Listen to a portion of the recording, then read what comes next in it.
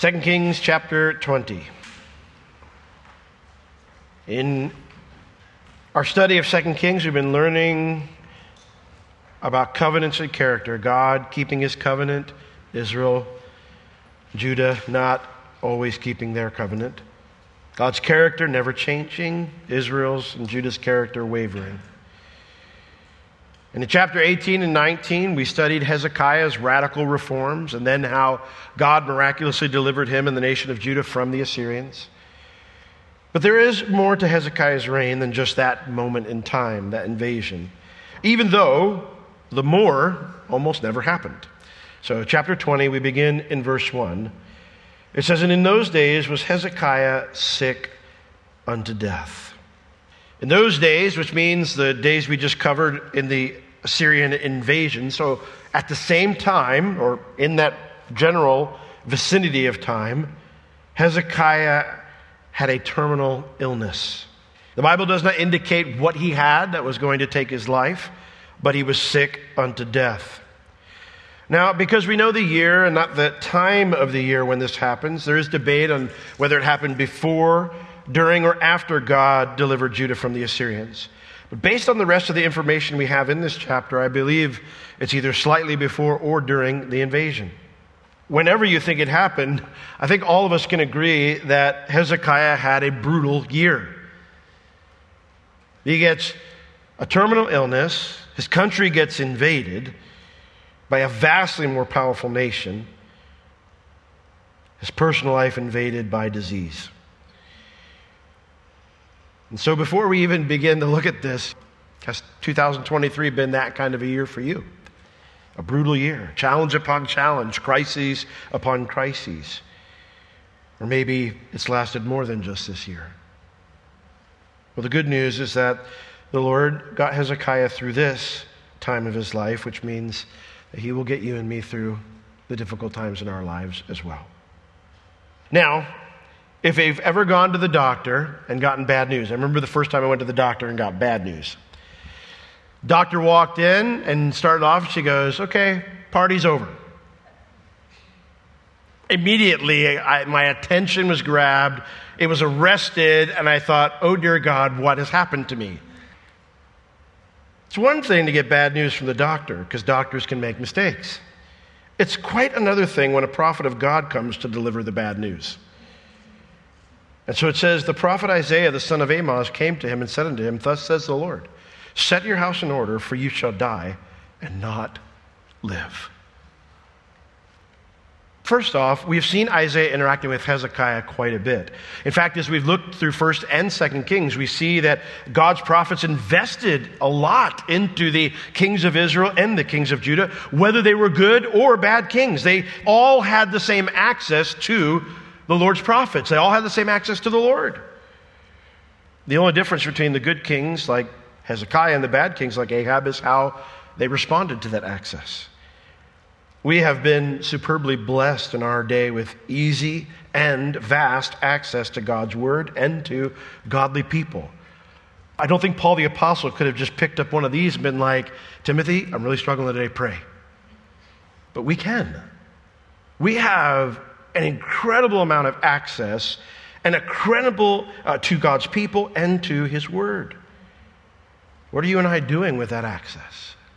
Because we could look at like a Hezekiah who clearly benefited from that access because of how he responded to it, and then a guy like Ahab who clearly did not.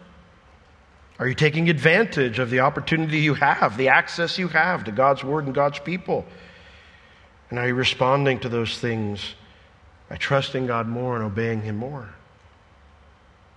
Well, Isaiah comes and he says unto him, "Thus says the Lord," not Dr. So-and-so.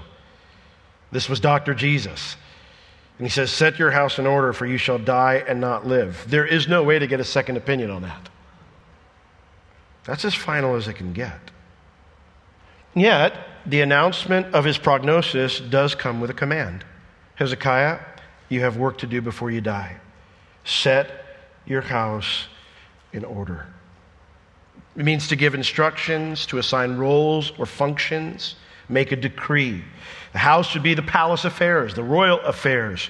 You need to set it in place. Who's going to be king after you? You're going to have to set up a transition plan until the illness takes away your capacity to rule. Isaiah's frankness and shortness here is pretty heavy. I've had a few different experiences with doctors over the course of my life, and some of them, they would kind of beat around the truth a little bit, and then others would give you some options, and then others were just like no bedside manner at all and just told you things are awful. And if you don't fix it, they're going to get worse, so fix it. What are you going to do to fix it? I'm going to do everything you tell me. Please just don't look at me like that anymore. There's no encouragement here, and frankly, it doesn't even sound like there's even compassion. Just this is how it's going to go down, so make sure you finish well. Do it right. Can you imagine what's going through Hezekiah's mind? He's only 38 or 39 years old at this point. His life and his reign would be very short compared to the kings who came before him. And so it does leave me with a few questions when I read this, because the Bible tells us that Hezekiah was the best king that Judah had since David. So God, why would Judah's best king in centuries be one of its shortest-lived kings? Why do that? Why would God allow this either during an invasion or when an invasion's right around the corner? I don't know the answers to those questions. But I do know this. Hezekiah's final command from God is not an easy one because he has no kids to pass the throne to at this point in his life. He has no son. Now, Hebrew tradition holds that Hezekiah didn't have an heir because he was afraid he would have a child who was like his dad. A child that would not walk with the Lord and then undo all the spiritual reforms that he'd brought in. They hold he never married. Now, a 38-year-old single man in that day is unheard of. Absolutely unheard of. So, especially for kings who usually took multiple wives via the treaties made with neighboring kingdoms. And so if that was indeed Hezekiah's issue, that he had never married and therefore had no kids, I can understand a little bit why Isaiah was so short with his words. Because Hezekiah doesn't have time left to have a child now. This needs to get Hezekiah moving on a plan to realize that through his fear of having a wicked child, he's created the same problem.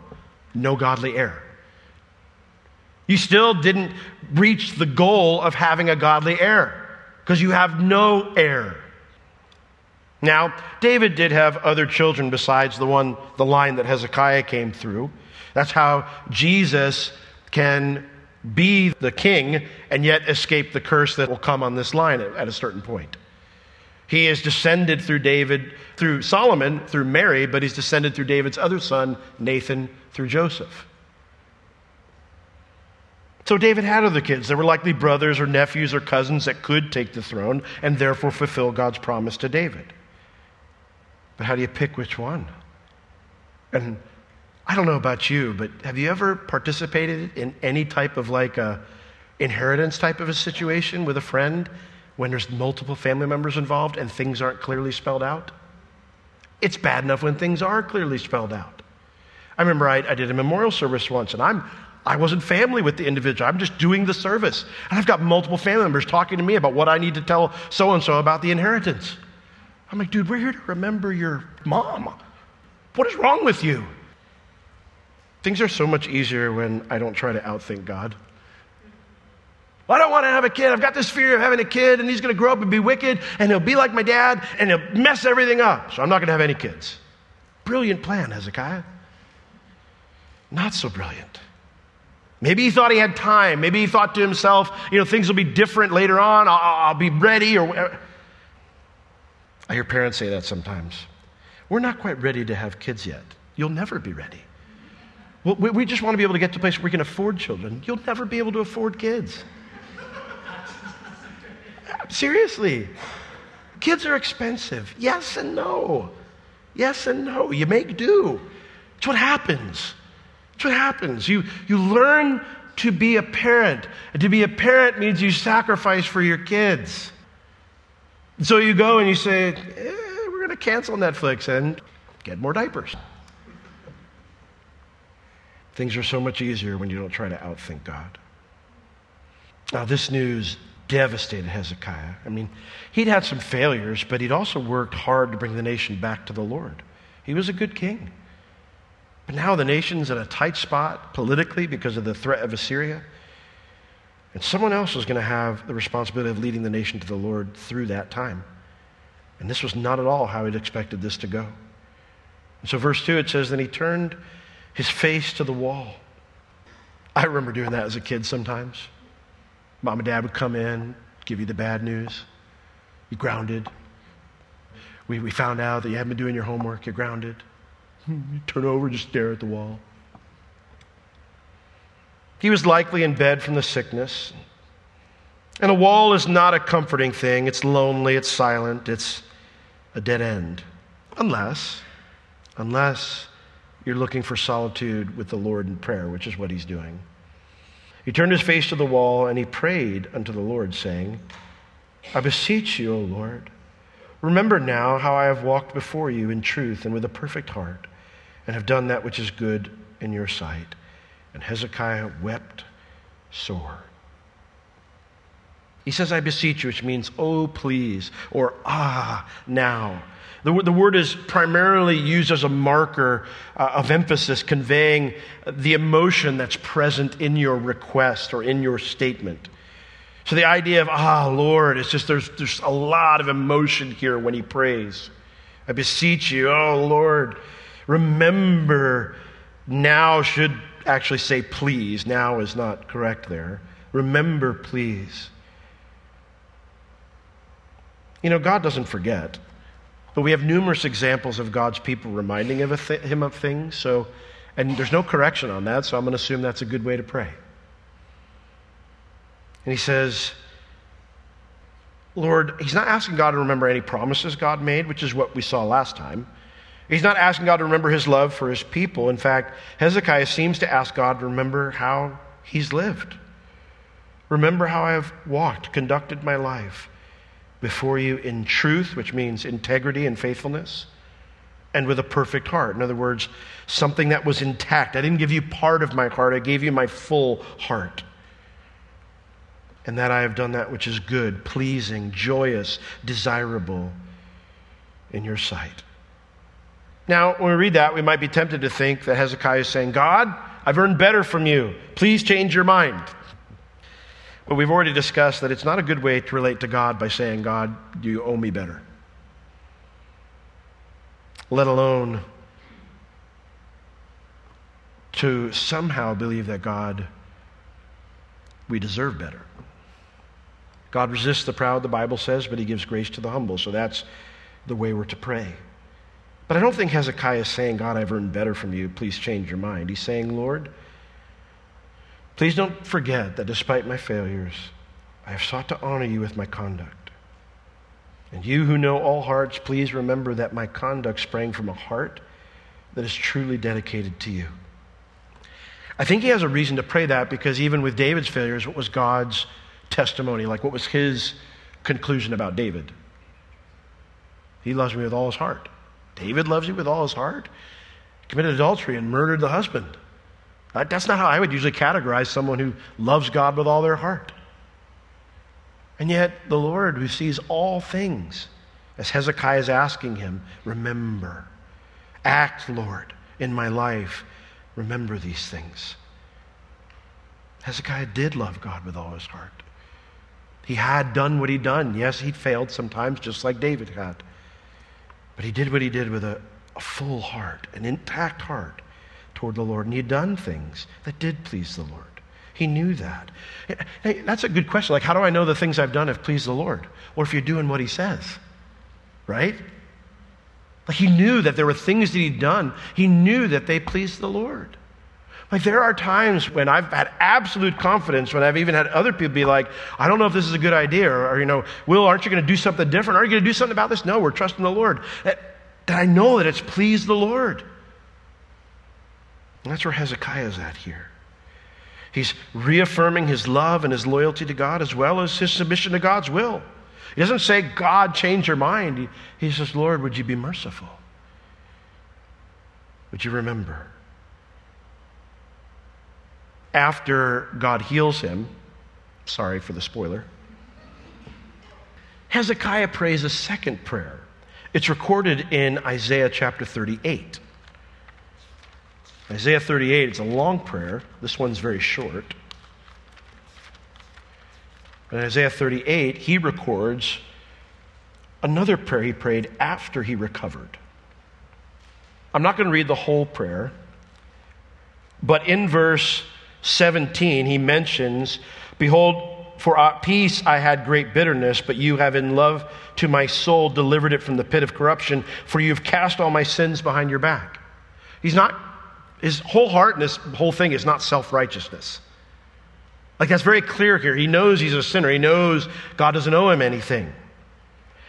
And he also, in verse 20, he says that he prayed on the basis that he believed that even though Isaiah came with that word, that's not what God wanted to do. He says in verse 20, "The Lord was ready to save me." So he believed that God wanted to heal him and was just waiting for Hezekiah to ask. In other words, Hezekiah's basis for this short prayer before God heals him is not because he thought he deserved better. His basis is in a hope in God's goodness and God's mercy, which is the same basis how he prayed for God to deliver them from the Assyrians in chapter 19, remember? He prayed on the basis of God's mercy. You see, his desire was, "I want to do more for you, Lord. Things I can't do if I'm dead." If you read the prayer in Isaiah 38, he talks about that. He's like, "Lord, I thought I was done. I thought my whole plan, all the things I wanted to do for you, I thought it was done." And the thought of those unfulfilled desires, that his life would be cut so short, it broke his heart. And so after he just prays this quick prayer, "God, remember me," it says he wept sore. It means Hezekiah wailed with a great weeping. I mean, he is just losing it. He's just crying out to the Lord. Isaiah 38, in his prayer, he says, "I prayed all night." So he prayed all night, crying out to the Lord to heal him, all the way into the morning. Didn't sleep at all. But what's interesting is he didn't pray all night because God took that long to answer his prayer. Look at verse 4 of chapter 20 in 2 Kings. Verse 4, "And it came to pass, before Isaiah was gone out into the middle court," that's a bad translation, it means middle of the city. It says, before he got out into the middle of the city, it says that the word of the Lord came to him saying, "Turn again and tell Hezekiah, the captain of my people, thus says the Lord, the God of David your father, I have heard your prayer. I have seen your tears." I love this here because he sends Isaiah back pretty quickly after he prays. And Isaiah, the word from God is, this is what the Lord has to say, "The God of David your father has heard your prayer." Why does he bring up David his father? Because he wants Hezekiah to know, I'm the God who hasn't changed. I'm the God who doesn't change. I'm the God who shows mercy and favor to those who love him, just like I've been doing from David all the way down. Now, he says, "I've heard your prayer. I've seen your tears." Some critique Hezekiah for the tears. He's being a wimp. But God does not critique his tears. He only brings up that he saw them. It's one thing for God to hear the prayer. "Please, God, please hear me." I hear you. But it's another that God points out, "I saw you weeping. I saw you wailing." In Matthew chapter 10, verses 29 through 31, when Jesus is sending out the disciples, he tells them to not worry about enemies, or people mistreating them. And he says in Matthew chapter 10, verse 29, he says, "Are not two sparrows sold for a penny? And one of them shall fall, it says, and one of them shall not fall on the ground without your Father." I almost always hear people read that this way, "And not one of them falls to the ground without your Father knowing." That's not what it says. It says, "And one of them shall not fall on the ground without." The word "without" is the idea that there's a presence is removed. In other words, the Lord is there when even the tiniest little bird dies. And then he says this, but the very hairs of your head are all numbered. I saw a baby for the first time today. Not my first baby, but a child I had not seen before. Some missionary friends who were in town who hadn't seen them in a while. And you see that child for the first time, and you touching his little fingers and looking at all his little features and stuff.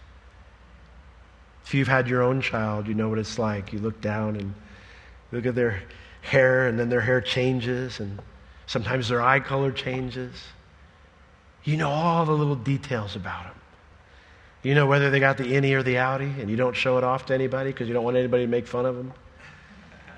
You know all the little things about them, every detail. And I think here that the Lord says to his disciples, God doesn't let one of these birds die without being right there beside them. The very hairs of your head are all numbered. He sees, he knows everything intimately. And then Jesus says, do not be afraid. Therefore, you are of more value than many sparrows. If the Lord is with each sparrow when they die, and we are of greater value to him than many sparrows, then surely he is with us when we are suffering. Surely he sees your tears. You're not alone. You're of great value to him. And so the word comes. Behold, pay attention, Hezekiah, because I'm going to do something wonderful. Behold, verse 5, 2 Kings 20. Behold, I will heal you. On the third day shall you go up unto the house of the Lord.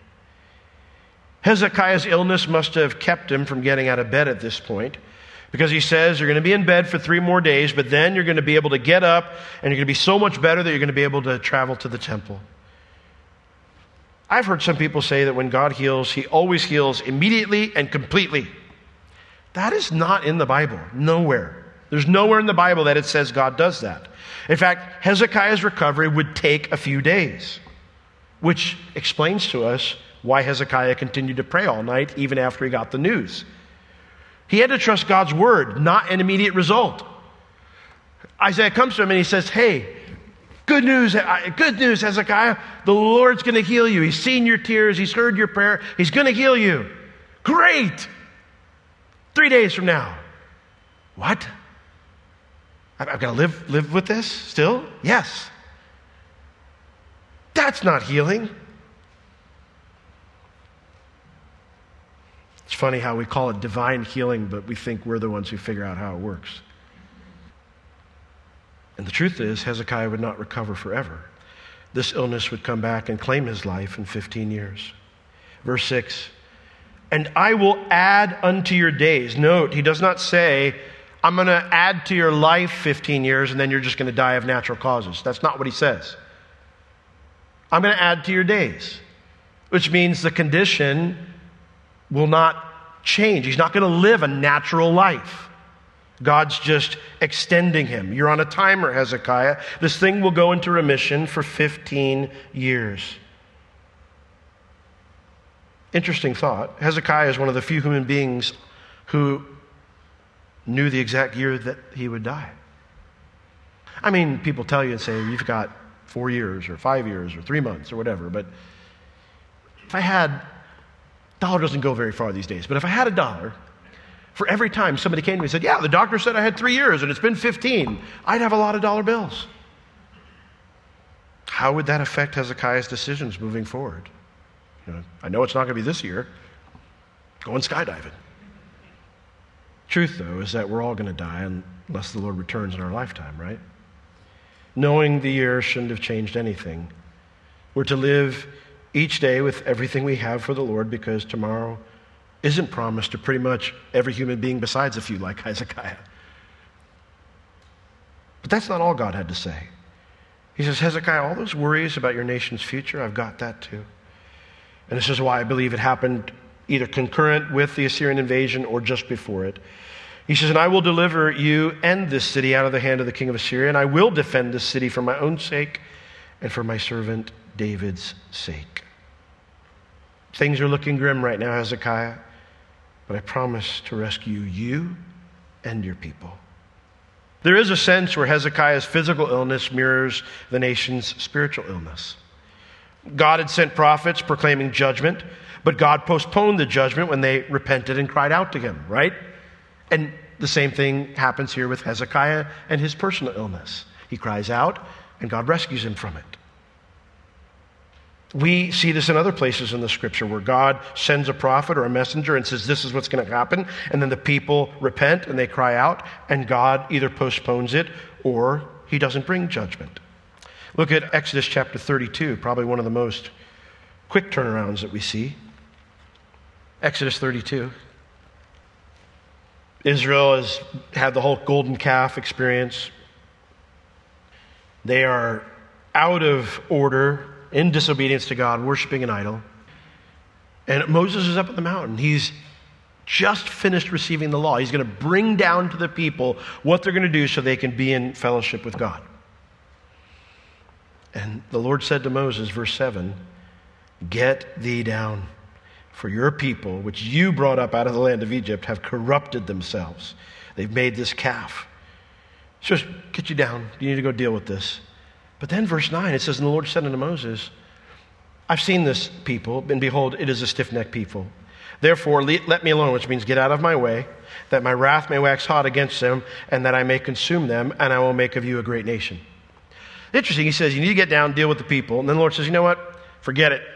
Get out of the way. I'm just going to wipe them all out, and we'll start over with you. Funny thing, I think if the Lord came to some believers I've had conversations with, I think they would have been like, go get him, God. Start with me. Let's do this right. Verse 11, and Moses besought the Lord his God and said, Lord, why does your wrath wax hot against your people? You just called them my people. They're not my people. They're your people, Lord. They're your people. I don't want them, Lord. They're yours. No, he just says, Lord, they're your people, which you have brought forth out of the land of Egypt, not me. You did it with great power and with a mighty hand. He says, why are you so angry that you're going to wipe them out?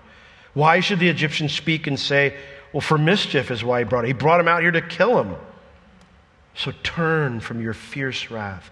Lord, repent, relent. Don't bring this evil. The word evil, not evil like in the sense of morally wrong, but the word used, ra there, the Hebrew word, it can mean evil, but very often just means calamity. This would be horrible. Lord, turn your fierce wrath. Don't do this. Stop yourself from doing this. Remember Abraham, Isaac, and Israel, your servants, to whom you swore by your own self. You promised. And he said to them, I will multiply your seed as the stars of heaven, and all this land that I've spoken of will I give it to your seed, and they shall inherit it forever.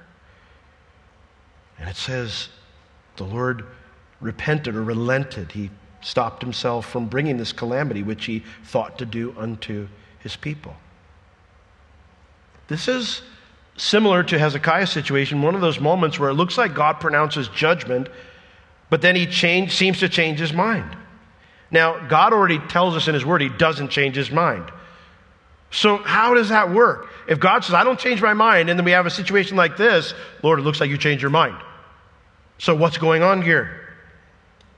The problem is trying to understand the nature of an infinite God as finite beings. In other words, the problem lies with us, not with the Lord. The reason is, in our finiteness, we see mercy and justice as disconnected. We see them as opposites, two things that do not work side by side. We don't see them as interconnected. It's either judgment or it's mercy. It's why frequently people will say things like, well, the God of the Old Testament is a God of judgment, but the God of the New Testament is a God of mercy. I'm like, you're not reading the same Bible I'm reading. There's lots of judgment in the New Testament. There's lots of mercy in the Old Testament. They're side by side, always. They're not disconnected. In fact, mercy is only necessary because justice is coming, right? Like, you don't need mercy if justice isn't coming. If someone comes to you and you say, hey, we've made a decision on your case, and we're going to just let you off with a warning. Please show me mercy. Like, you're never saying that. You're saying, thank you very much, and trying to get out as soon as possible before they change their mind. Mercy is only necessary because justice is coming. God is just. He can never ignore sin. God is also merciful, and he looks for a reason to not give us what we deserve. So that's why so often you hear the announcement of judgment. Is the announcement insincere? No, it's righteously deserved. But the judgment is often averted or postponed when we turn back to him and we seek his mercy. He's a God who loves to show mercy. We read about it in Psalm 85 in our scripture reading. Turn there with me. I just want to look at a couple things. The psalmist is trying to work through this problem. He says, Lord, you've been so good to us, he says in the first part. We've been horrible, but you've redeemed us. You've rescued us. You've fixed our situations time and time again. Lord, you've done all this. And so the prayer in verse 4 is, turn us, which means restore us, O God of our salvation. Cause your anger towards us to cease. So in other words, he talks about all these things God's done in the first 3 verses, and he says, Lord, we're kind of in that mess again. You're disciplining us. We're experiencing your judgment because we've gone astray. We've done our own thing again. But Lord, you've never been angry with us forever in the past. Is this the end? Will you not revive us again? Verse 6, that your people may rejoice in you. Look at how he prays. He doesn't say, God, we've been trying really hard, just messing up a lot. He goes, no, mercy. Show us your mercy, O Lord, and grant us your salvation. And then he says, I'm going to listen to what God the Lord's going to speak, because I know what it's going to be. Do you remember Jonah's story? The whole point of Jonah's story is God says, I want you to go and preach a message to the people of Nineveh because I want to get through to them. And Jonah's like, I don't want you to get through to them. I want you to wipe them out. I hate them. And so he runs. He runs.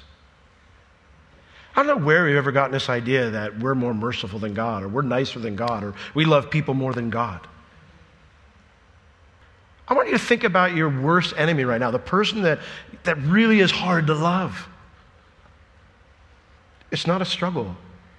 It's not a struggle for God to want to bless them and show them mercy. It is for you. It's never for him. He says, I'm going to listen to what God the Lord will speak, because he knows what God's going to say. For he will speak peace unto his people and to his saints. But let them not return again to folly.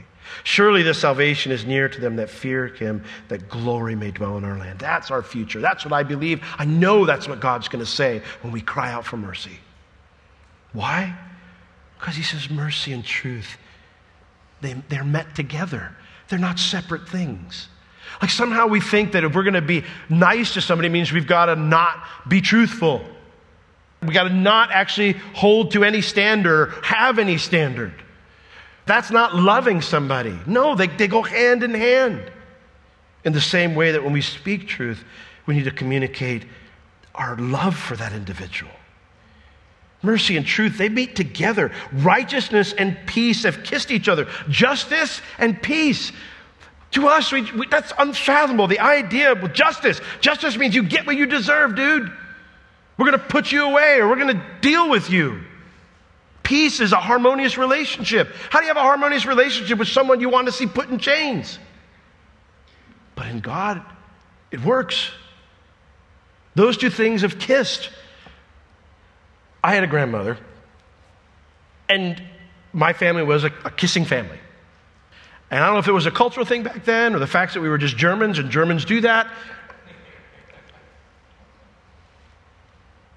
My great-grandmother, she had issues. Kissing her was not a pleasant experience. So, you'd kiss her on the quick peck on the lips, because that's how it happened, just a quick peck, and it was like, man, I need to go take a bath. Like when you think of two things kissing each other, you don't usually think of it as two people going,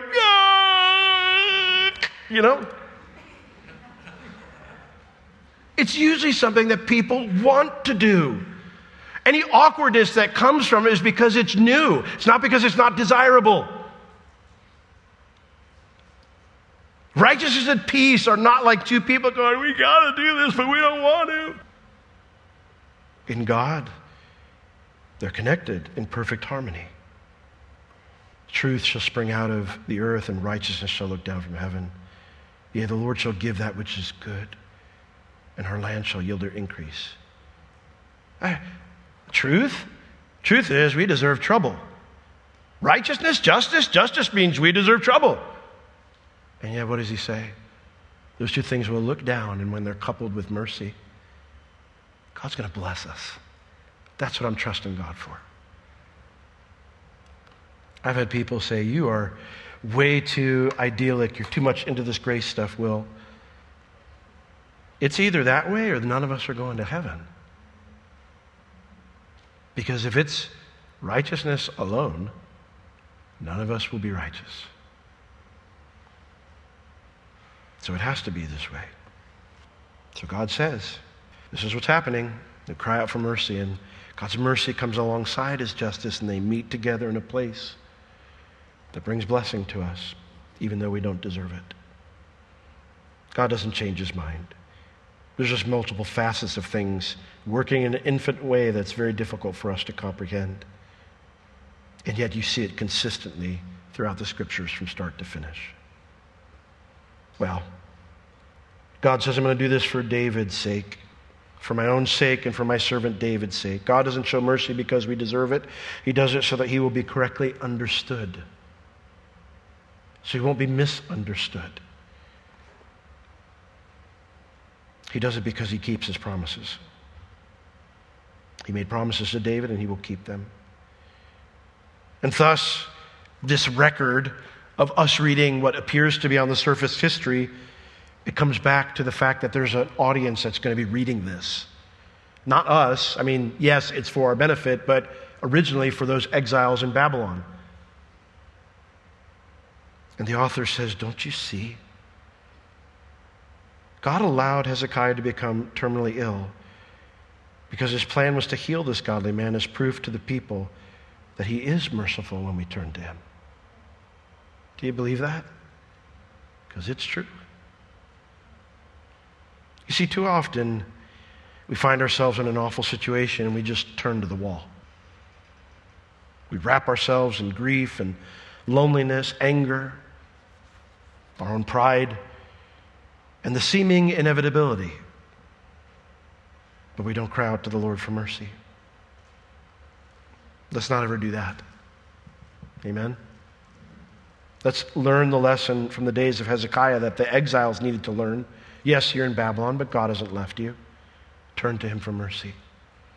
Let's trust in the God who loves to show mercy.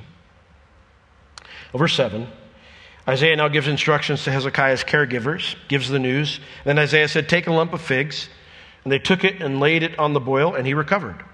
The lump of figs is a folk remedy back then. They would clump the figs together into a poultice, and then they'd place them on the skin to relieve inflammation. In this case, it says a boil, which would be an inflamed spot or sores. I imagine they'd probably already tried this, but this time the inflammation does go away, and he recovers.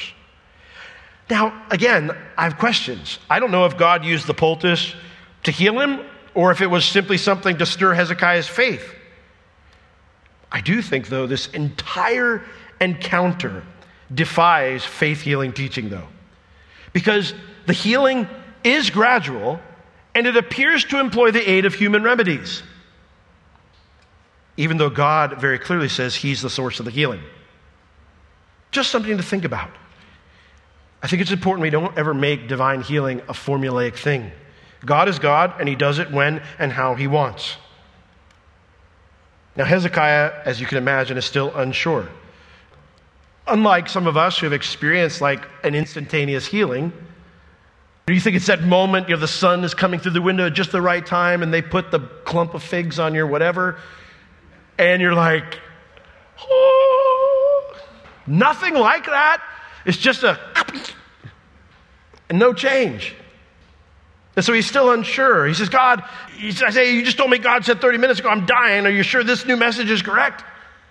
How can I know? And so verse 8, Hezekiah said unto Isaiah, what shall be the sign that the Lord will heal me and that I shall go up into the house of the Lord the third day? Clearly, I can't go up today. I'm not better yet. Some preachers critique Hezekiah for this. Where's your faith, man? But neither Isaiah or the Lord critique Hezekiah for asking this question.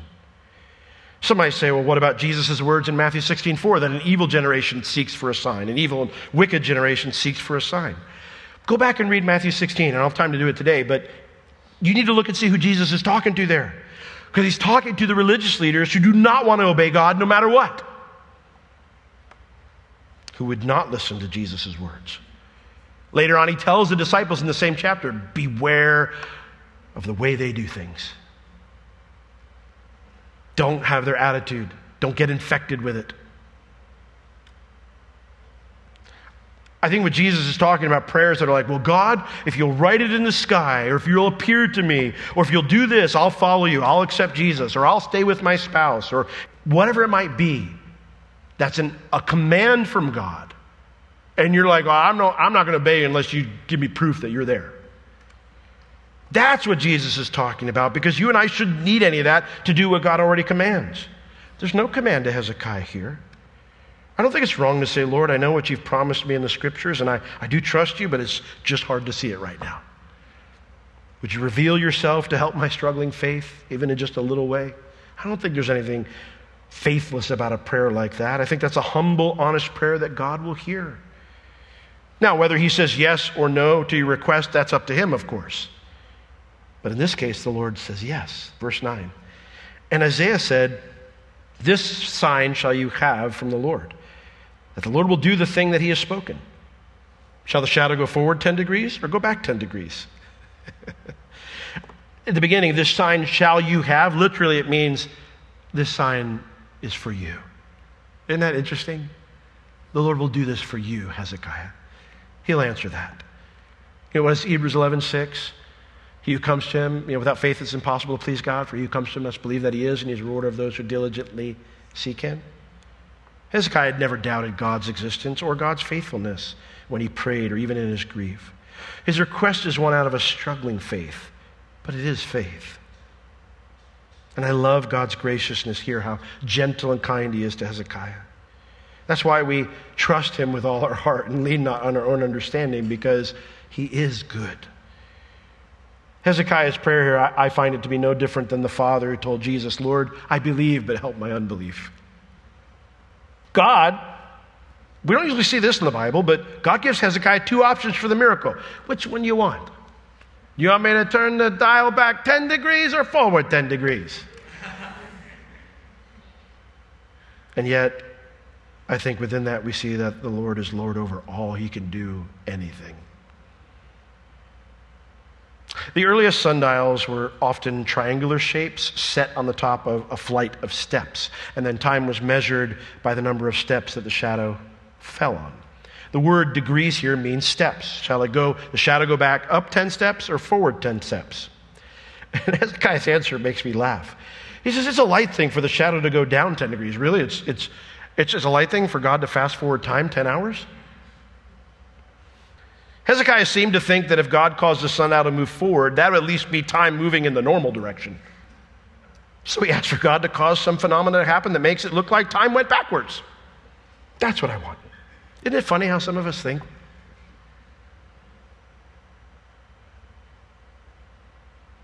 Did God modify the sun or the earth's movement?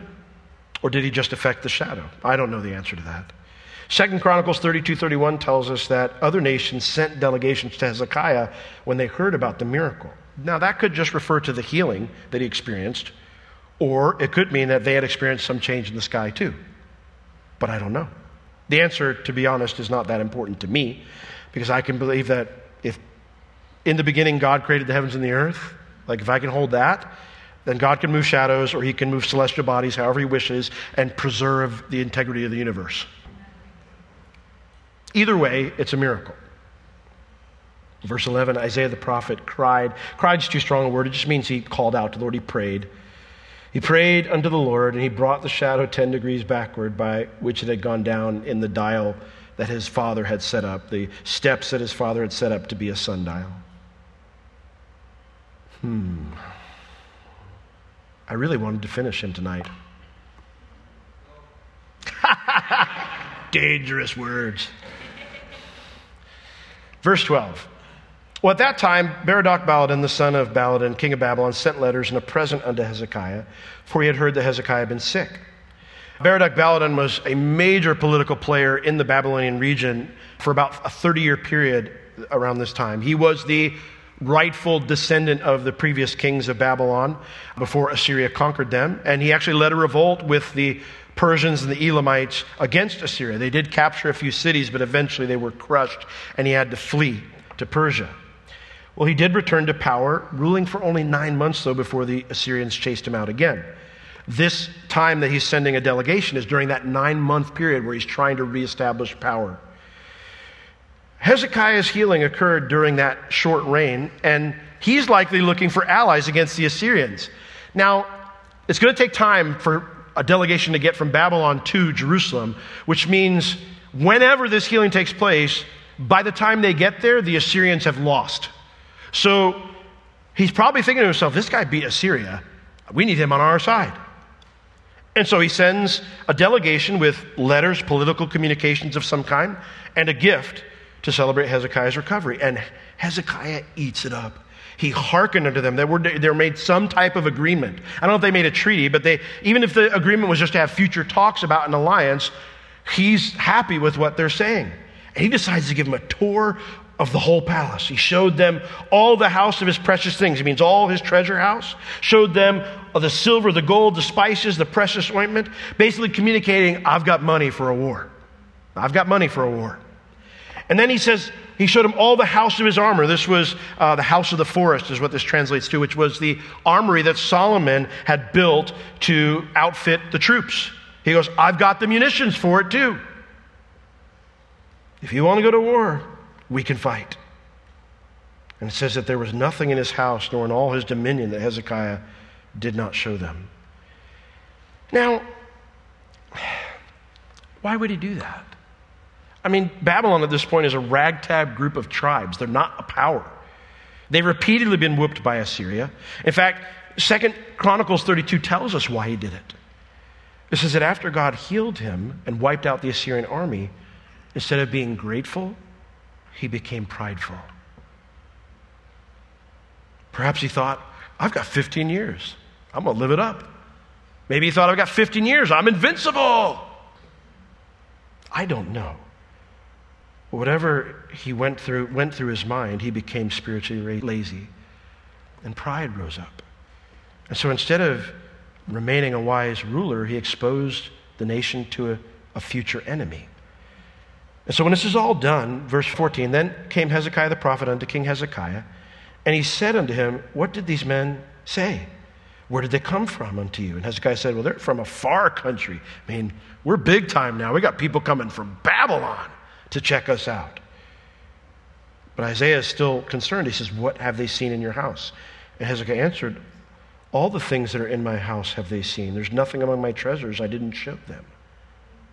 Hezekiah was a great king, but he looks naive and foolish when he gives this answer. Like it sounds just dumb reading it. You wonder if he said it and he thought, why did I do that? But pride does that to a normally wise person. And this decision leads to God's discipline, verse 16. And Isaiah said unto Hezekiah, hear the word of the Lord. Behold, the days come that all that's in your house, that which your fathers have laid up in store unto this day, it shall be carried into Babylon. Nothing shall be left, says the Lord. And of your sons that shall issue from you, which you shall beget, shall they take away. And they shall be eunuchs in the palace of the king of Babylon. I don't have time to go into the absurdity of the prediction that Isaiah makes here. But if you were back then and somebody told you, yeah, Babylon's going to conquer us, people would be like, that'd be like hearing like the state of New Jersey rose up and conquered the United States. Or Canada. Very unlikely to happen. at this point in time, Babylon was nothing. But God knew that Babylon would eventually become the first world empire many years later under Nebuchadnezzar. And they would remember seeing that wealth in Judah, and they were going to come for it.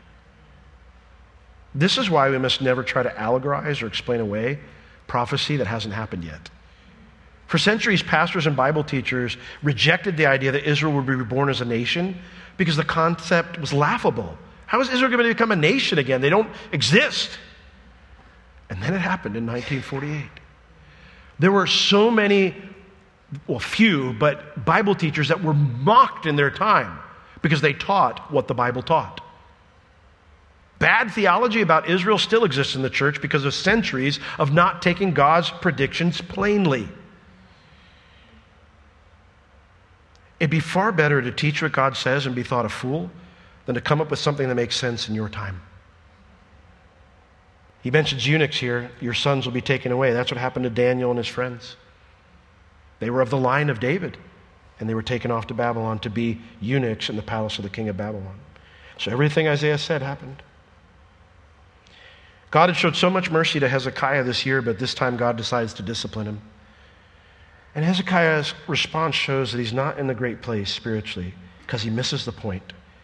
He says, then said Hezekiah to him, well, good is the word of the Lord which you've spoken. This is good news. Not only do I have 15 more years, but my life won't end in defeat at the hands of Assyria. This is good news. There's a little part of me that wonders if Hezekiah, the pressures that he experienced this year kind of cracked him a bit. Sometimes that happens to us. Our trust in the Lord wavers because we see tragedy or we experience tragedy, and we kind of just start doing it on our own. We turn inward instead of upward. I think that may have happened to him. I don't know for sure.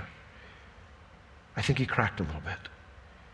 Now, Isaiah is clearly confused by Hezekiah's response because he has to explain. He goes, well, is it not good if peace and truth be in my days? Truth there actually means certainty. In other words, if it's certain that we're not going to get wiped out by Assyria, that's good news, right? We've been living in so much uncertainty for so long, Isaiah. At least I know that one generation will be spared. That's good, right? We don't see Isaiah's response to that. Don't know if he responded. But this was not good news. This was the first promise, the first time ever that God said someday Judah will suffer the same judgment as the northern kingdom. What you saw and you were worried about, Hezekiah, is going to happen. But you're part of the problem now. We will learn from the kings that come after Hezekiah that there is always hope if we repent and walk with the Lord. The current generation that we have right now, I hear a lot of people talk about it as a hopeless situation. This generation is not hopeless. I refuse to believe that. It will only become hopeless to try to reach them if we abdicate our responsibility and settle for less than what God wants. And what God wants is to show them mercy just like you and me have experienced. We didn't deserve it any more than they do. Verse 20, we say goodbye to Hezekiah. And the rest of the acts of Hezekiah and all his might, all his achievements, how he made a pool and a conduit and brought water into the city, and we talked about that in chapter 18. Are they not written in the book of the Chronicles of the Kings of Judah? And Hezekiah slept with his fathers, and Manasseh, his son, reigned in his place. Manasseh, he does finally have a child. He's born during those extra 15 years of life, and just as Hezekiah was the best king Judah had had since David, this man, Manasseh, will become the worst king Judah has ever had. And we'll learn more about him when we get to the new year, 2024. So let's all stand. You know, as I finished studying this, I was slightly bummed out. And the reason I was slightly bummed out, not because Hezekiah had some great blowout at the end of his life. He didn't have a great blowout at the end of his life. He still walked with the Lord. He still was a good king. But it did kind of grab my attention because I don't want tragedy or difficulty to crack me. And I know if it could happen to Hezekiah, that it can happen to me. So here's my encouragement to you. Don't try to become your own God. Don't try to figure it all out on your own. Understand that there are things sometimes that are happening that we don't comprehend. We don't have all the information. And when God gives revelation to us of how things are, we don't have to look and have it all make perfect sense. And I know exactly what's going on, exactly what God's doing, and exactly how it's working out, and exactly why it makes sense.